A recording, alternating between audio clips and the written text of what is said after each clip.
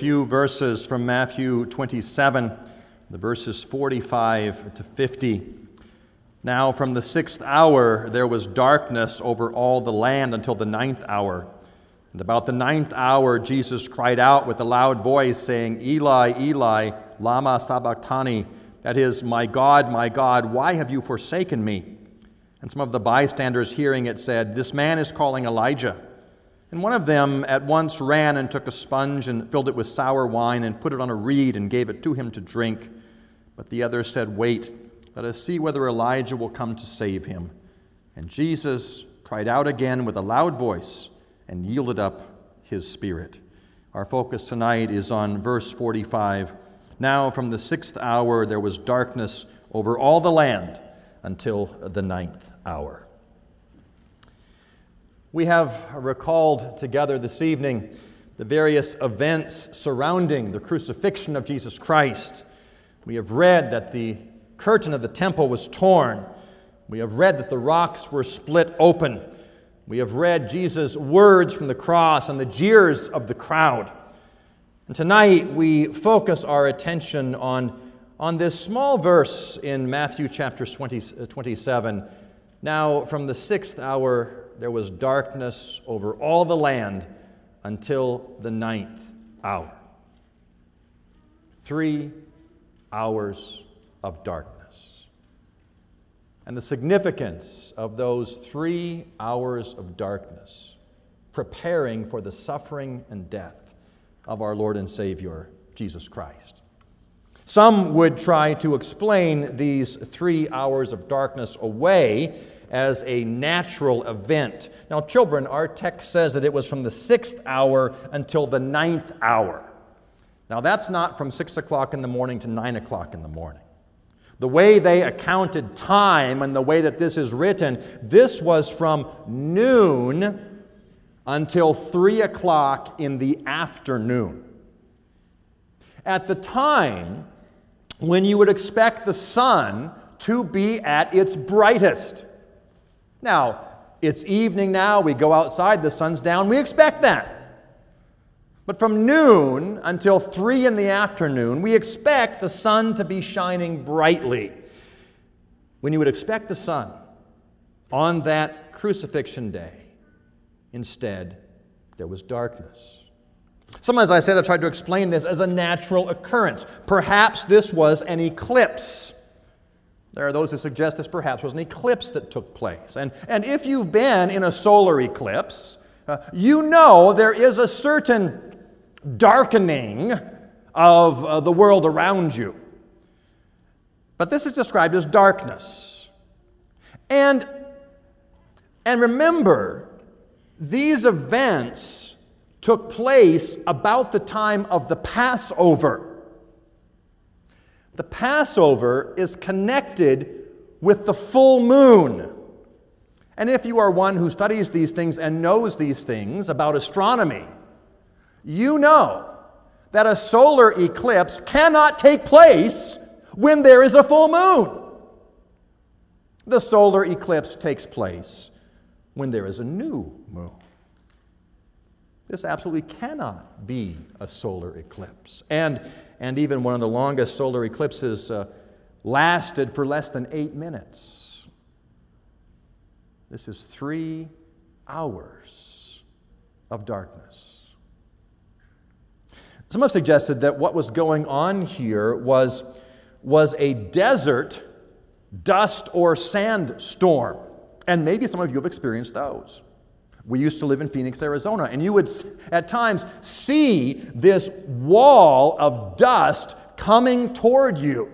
And when that dust hit, yes, there was a certain darkness that there was around you. And in Israel, there was a term for that. They called that the black Scirocco. The black Scirocco, this dust and wind storm. But the word they used to describe the black Scirocco is not the word that is used here.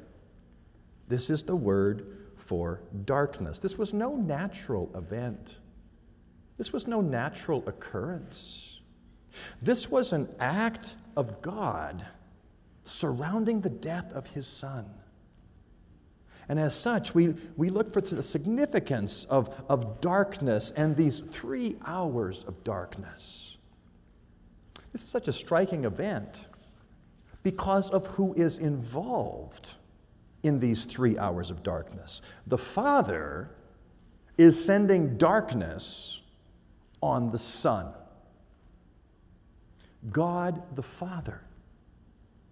God the Father, who is connected with light itself. Think, kids, of one of God's first acts. What's one of the first things God does in creation? There is darkness covering the face of the deep, and God says, "Let there be light." God is a God who dispels the darkness, and God brings light. Think of how God revealed himself in the Old Testament. When God came to Abram to make a covenant with him, perhaps you remember that story from Genesis 15, how Abram is to take these animals and cut them in half, and then something passes between these 2 pieces, a picture of God. What goes between the pieces? It is a fire pot and a flaming torch. God pictures himself as light. Remember the Exodus, kids. When God took Israel out of captivity, how did he lead them? A pillar of fire led them on their way. And when the tabernacle and the temple were completed and God's presence dwelt there, what do we read? His glory was there. So majestic, they couldn't be anywhere near it. God is a God who is connected with light. One of the texts we read often, 1 John chapter 1, God is light, and in him is no darkness at all. God the Father, characterized by light. God the Son, also characterized by light and by glory. Think about when Jesus was born. Who was sent to announce his birth? It was angels. And what do we read when those angels came to the shepherds? The glory of the Lord shone around them. Jesus' birth announcement is connected with light and glory. John, in describing the advent, the coming of Jesus of Christ, describes it this way in John chapter 1. In the beginning was the Word, and the Word was with God, and the Word was God. He was in the beginning with God. All things were made through him, and without him was not anything made that has been made. In him was life, and the life was the light of men. The light shines in the darkness, and the darkness has not overcome it. There was a man sent from God. His name was John. He came as a witness to bear witness about the light, that all might believe through him. He was not the light, but he came to bear witness about the light. The true light, which gives light to everyone, was coming into the world. That was Jesus, the true light that gives light. Jesus described as light. In Matthew's account of Jesus' life, just a few chapters back in chapter 17, we have the story of the Transfiguration. We read there, after 6 days, Jesus took with him Peter and James and John, his brother, and led them up to a high mountain by themselves, and he was transfigured before them. And his face shone like the sun, and his clothes became white as light. Both the Father and the Son connected with light and glory. But here the Father sends 3 hours of darkness upon his Son. The God of light sends darkness on the light of the world. What was the significance of that event? This act of God, this non-natural event, darkness, 3 hours of darkness. We know that from reading the prophets in the Old Testament, darkness was a picture of God's judgment upon his enemies. Back in the prophet Amos, chapter 8, we read this, describing the Lord coming in judgment. "And on that day, declares the Lord God, I will make the sun go down at noon and darken the earth in broad daylight." God declares this is what his judgment will be. Darkness. The darkness of judgment at noon. And I will darken the earth in broad daylight. That's what we see going on in these 3 hours of darkness, a picture of God's judgment. Again from the prophets, the prophet Isaiah. Isaiah chapter 13, "Behold, the day of the Lord comes, cruel with wrath and fierce anger, to make the land a desolation, to destroy its sinners from it. For the stars of the heavens and their constellations will not give their light. The sun will be dark at its rising, and the moon will not shed its light. I will punish the world for its evil and the wicked for their iniquity." Darkness. Darkness, a picture of God's judgment, God's punishment upon wickedness. Think of when Israel came out of Egypt, kids. Remember that? Israel came out of Egypt and God sent those 10 plagues before taking his people out. Remember what the 9th plague was? The 9th plague was darkness. Darkness for 3 days, a darkness described as a darkness that could be felt. A darkness that could be felt. Here we have not 3 days of darkness, but 3 hours of darkness. Don't think of that as a lessening in intensity, but a heightening in intensity. God to Egypt poured out his anger and judgment over the space of 3 days in darkness. Here, the full wrath of God, all of that, in 3 hours. The intensity of God's wrath poured out on his Son in 3 hours of darkness. God's judgment. And here God's judgment upon Jesus Christ. Remember, kids, that 9th plague led to the last plague, that terrible plague, which was the death of the firstborn child of God's enemies. Here, on the cross, the 3 hours of darkness lead to the death of the firstborn Son of God. Darkness. 3 hours of darkness. The wrath of God poured out upon his Son. That's what was going on in those 3 hours. And the amazing thing